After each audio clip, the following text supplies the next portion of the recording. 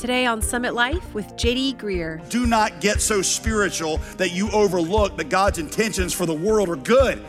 And don't just sit back and say, well, Jesus is enough. Yes, Jesus is enough, but Jesus came to do something on earth, and that is to bring salvation and restoration and blessing. And I want to see that goodness at work in the world, in my life, in my family, in our church, in our community.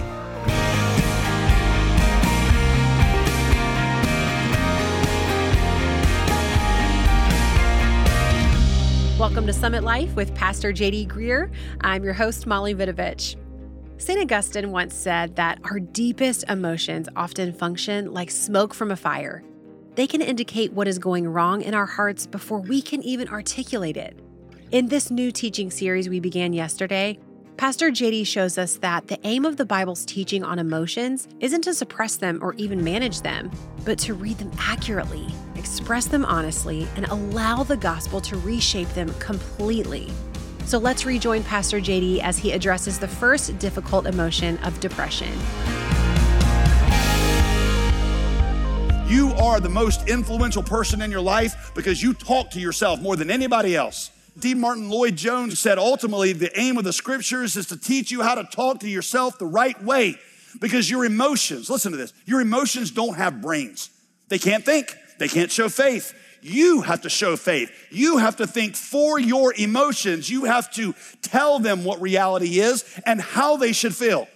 Here is a phrase that I want you to remember throughout this series. We'll come back to it again and again. We must never feel our way into our beliefs. We have to instead believe our way into our feelings. You don't feel your way into your beliefs, you believe your way into your feelings. A lot of Christians get that we walk by faith and not by sight. What they don't get is that we walk by faith and not by feeling. For many Christians, what they feel is the most reliable indicator of what is true. I feel like God has forgotten me. I feel distant from him. Jeremiah says, I feel all of those things, but God's word tells me they are not true, and I choose to believe his words even though I can't feel them right now. Luther used to call this drowning out the voices of despair with the louder voice of the gospel. At times, he would physically shout at the devil. He would go to a quiet place and he would say, no, I am not abandoned and I have not been forsaken. God's word tells me that, and Jesus' death on the cross proves it. Maybe you ought to do that. Go somewhere where you're by yourself so people don't think you've lost your mind, but you can physically shout, God is good, my Father is good, and I call to mind right now his many acts of faithfulness that prove that. And brothers and sisters, if you cannot recall them, have somebody do it for you. That's why Christian community is so important. Because see, inevitably, there's gonna be times where I lose my way and I need somebody else to call to my mind the promises of God and the goodness of my Heavenly Father and remind me of those. That's the first thing Jeremiah does, is he calls back to mind the goodness of God revealed in the acts of God. Number two, Jeremiah says, I'm gonna learn any lessons that God's trying to teach me. Now, I wanna be really, really careful with this one because I do not want to imply that in whatever suffering you're going through, the reason God has you in it is because he's got some grand lesson for you to learn, and he's not gonna let you out of it until you learn that lesson. See, folks, there are many times that's just not true. In fact, there is nothing in this story that indicates that Jeremiah's suffering was any kind of response to anything Jeremiah had done. Jeremiah had been a faithful prophet of God since he was a young man. Yet still, even though there was no reason that Jeremiah was in this that came from Jeremiah's life, look at what Jeremiah says, verse 26. See, it's good that you should wait quietly for the salvation of the Lord. It's good for a man that he bear the yoke in his youth. Let him sit alone in silence when it is laid on him. It is good because God often does his best work in us when we suffer, even when we don't know why we are suffering. In fact, here are a few things he might be doing.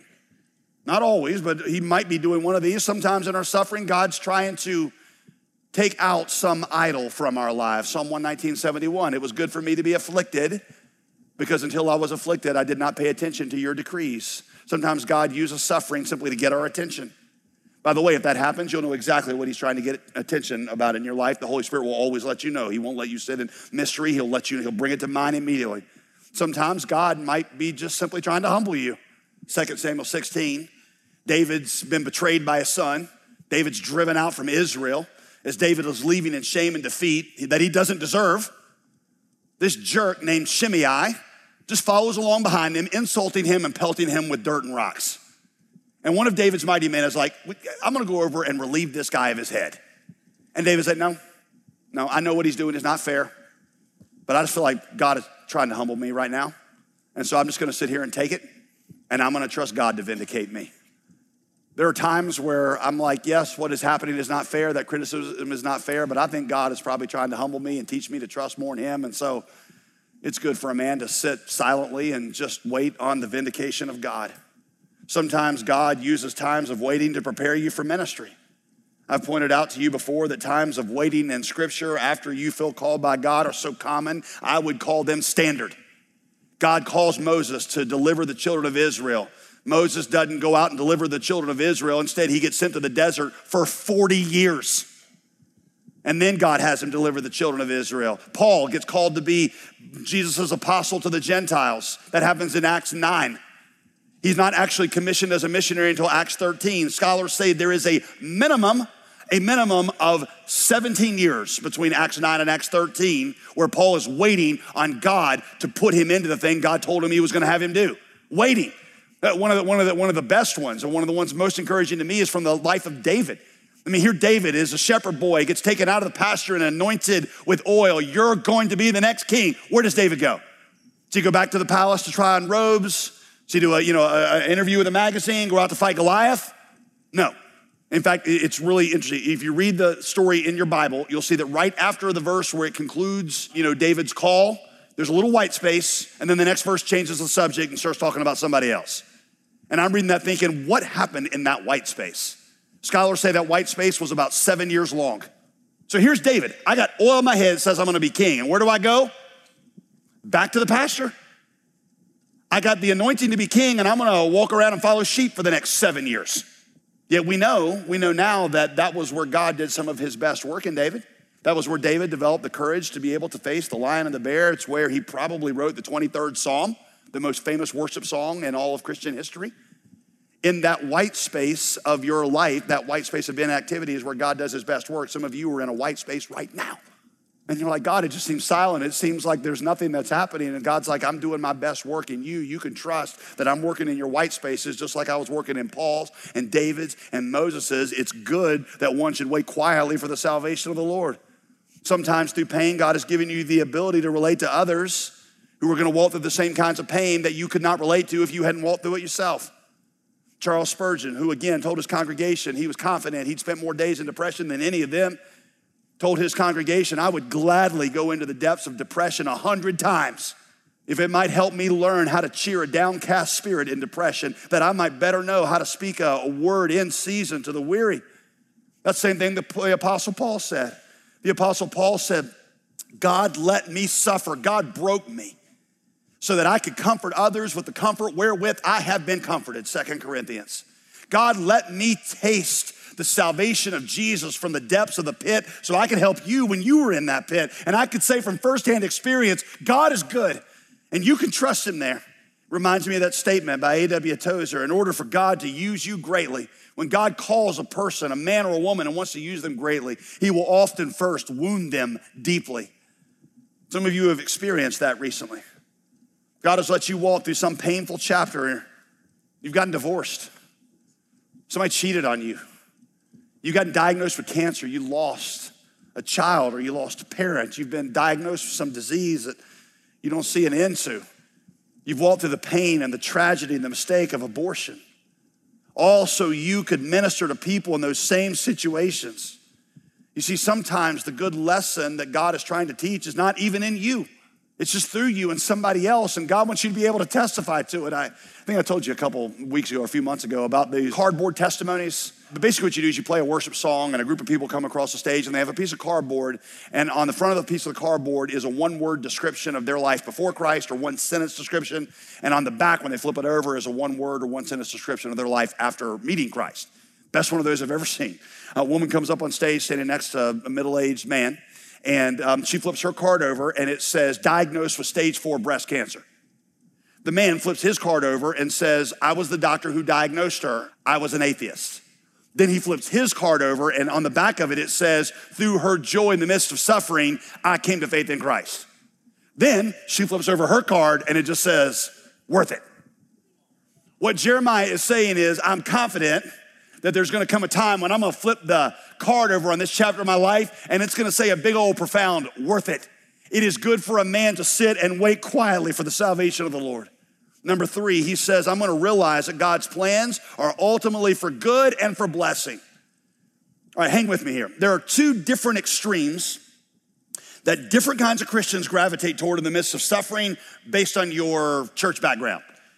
Some in the midst of suffering say, well, Jesus told us there'd always be tribulation in the world and we'd have tribulation and that we would carry his cross, which means it ain't no use praying for things to get better. We should only expect pain and misery and disappointment, but God's gonna help us get through it. People who lean this way usually identify as reformed and they love deep theology books. Others of you are like, nope, God has appointed us to walk in blessing. Like the story of Joseph. You might be in prison now, but God's got a palace for you right around the corner. So you just hang on. You're in that unjust prison right now, but pretty soon you're gonna be the king of Egypt. You just hang on and wait for that blessing. All right, those of you who grew up in more charismatic churches sometimes tend to gravitate toward those answers.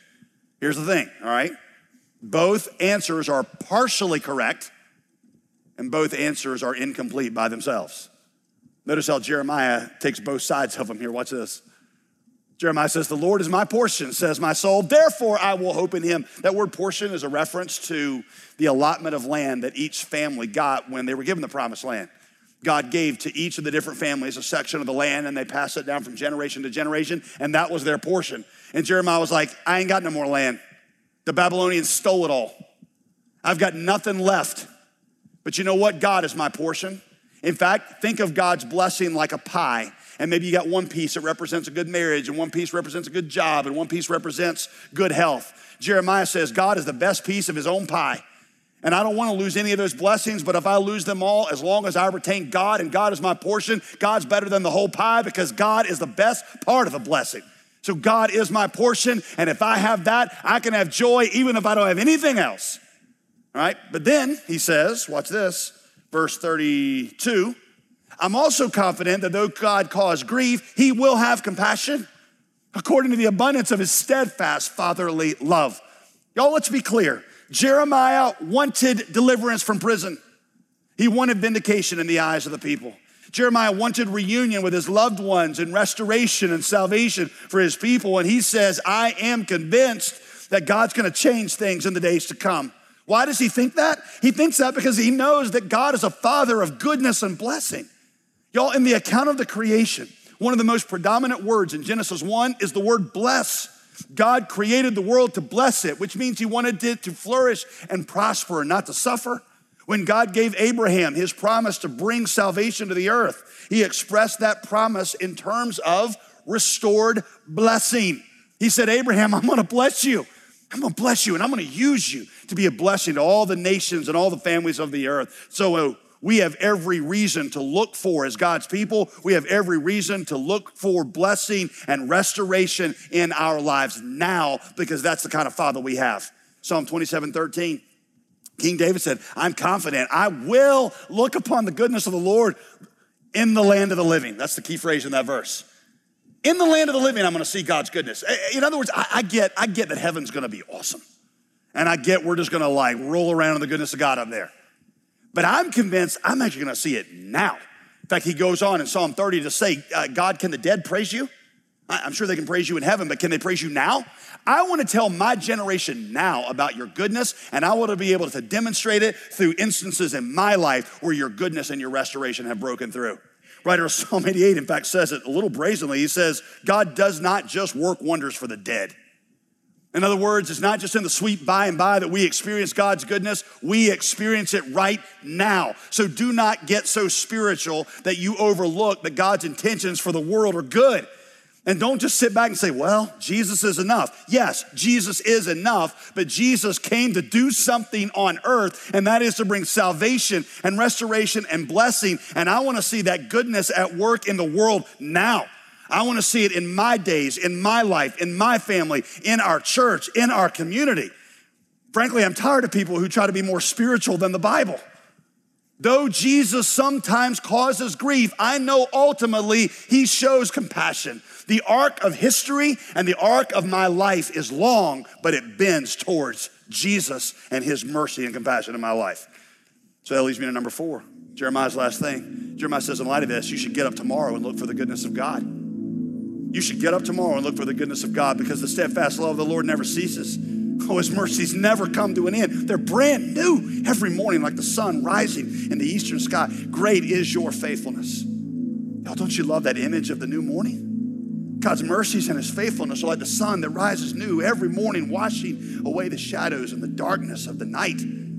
Today, this day may feel like a terribly dark, never-ending night of mistakes and despair. But God's mercies are gonna come up brand new tomorrow morning as certain and as bright as the sun. I used to cling to this verse. I still cling to this verse. When I'd have one of those days where I just really struggled with some sin and I just felt knocked down and defeated again by mistake after mistake. And I just kind of, in my heart, I'd be thinking, oh, surely God has given up on me. And then I'd remember this verse and be like, no, tomorrow is a brand new day. And that sun of God's mercies is going to rise in my life as if there had been no night, as if it was the first day that I'd ever lived. It's going to be unaffected by the darkness of the previous day. And God's going to be ready tomorrow morning to begin a new gracious work in me that very day.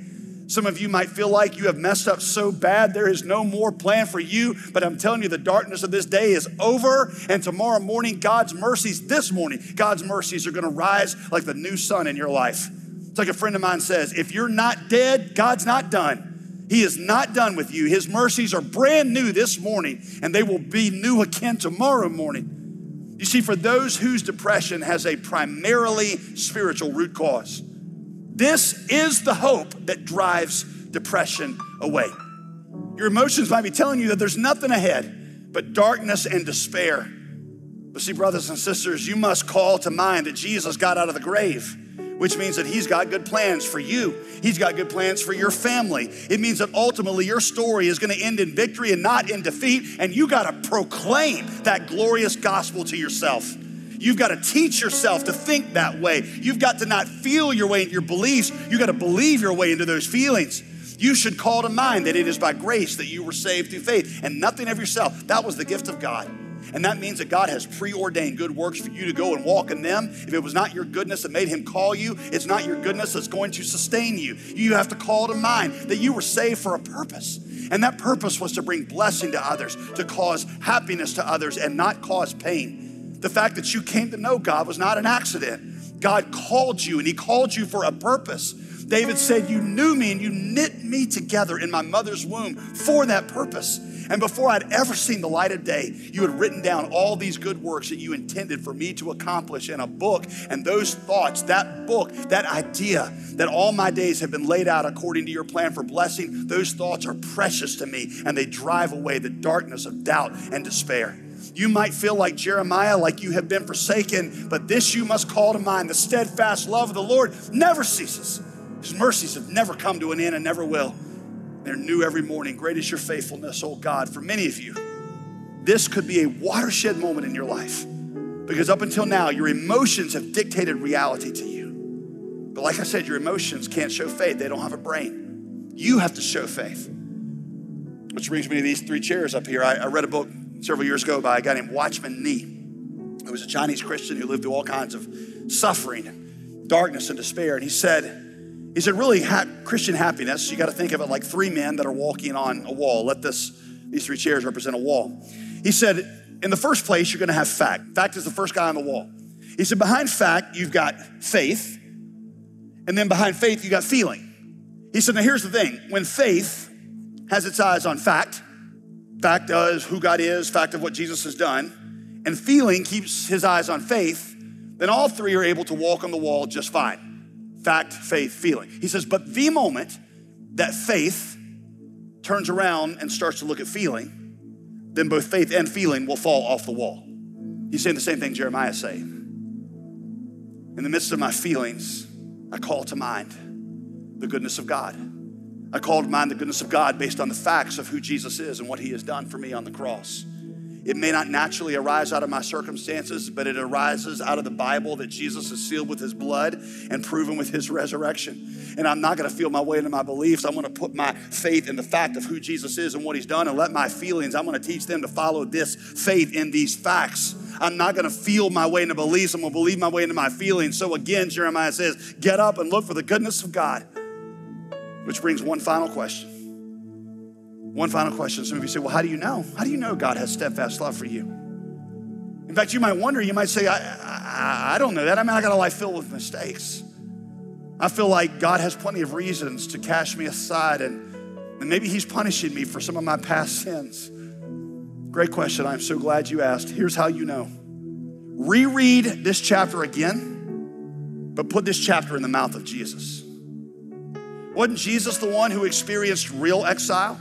Wasn't Jesus really the one who was driven from Jerusalem with a whip, away from God's people, away from the presence of the Father he loved, driven to a cross? Wasn't Jesus the one whose body God tore like a bear, the one into whom God drove and shot the arrows of his wrath? Wasn't Jesus the one who literally drank wormwood? By the way, the New Testament word for wormwood is gall.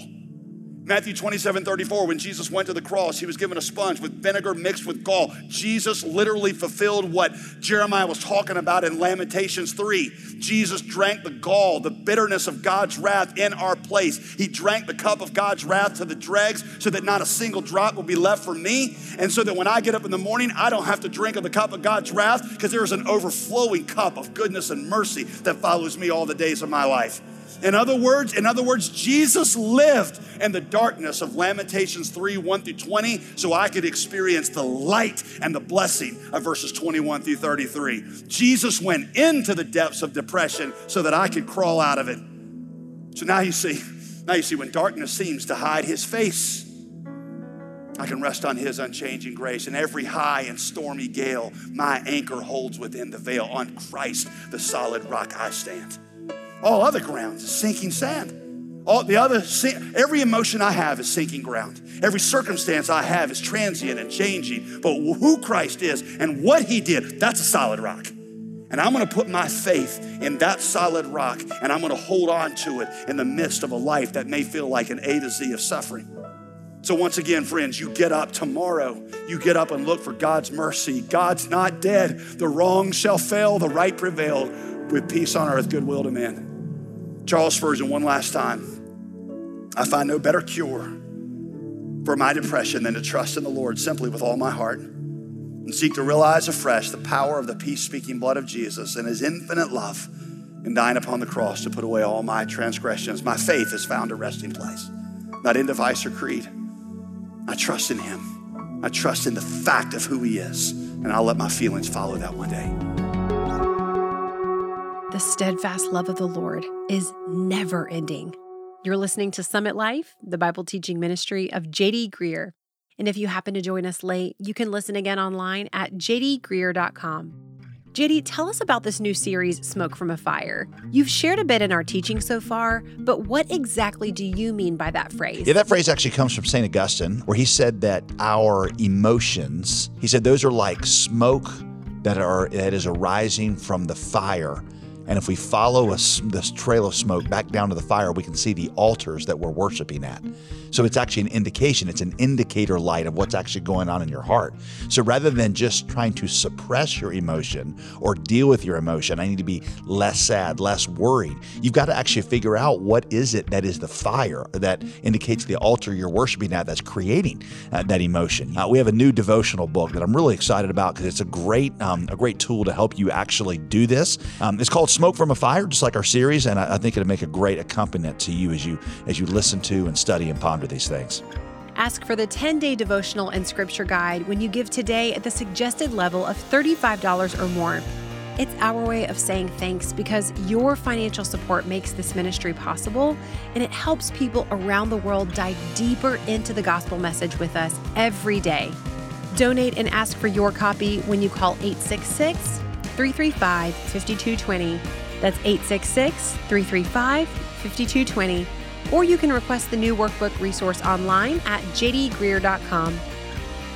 I'm Molly Vidovich, inviting you to join us again Thursday when we move on to another emotion that I'm sure none of you struggle with. You'll have to come back then to see what it is.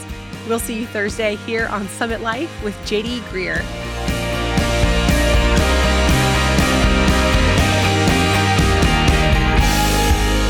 Today's program was produced and sponsored by J.D. Greear Ministries.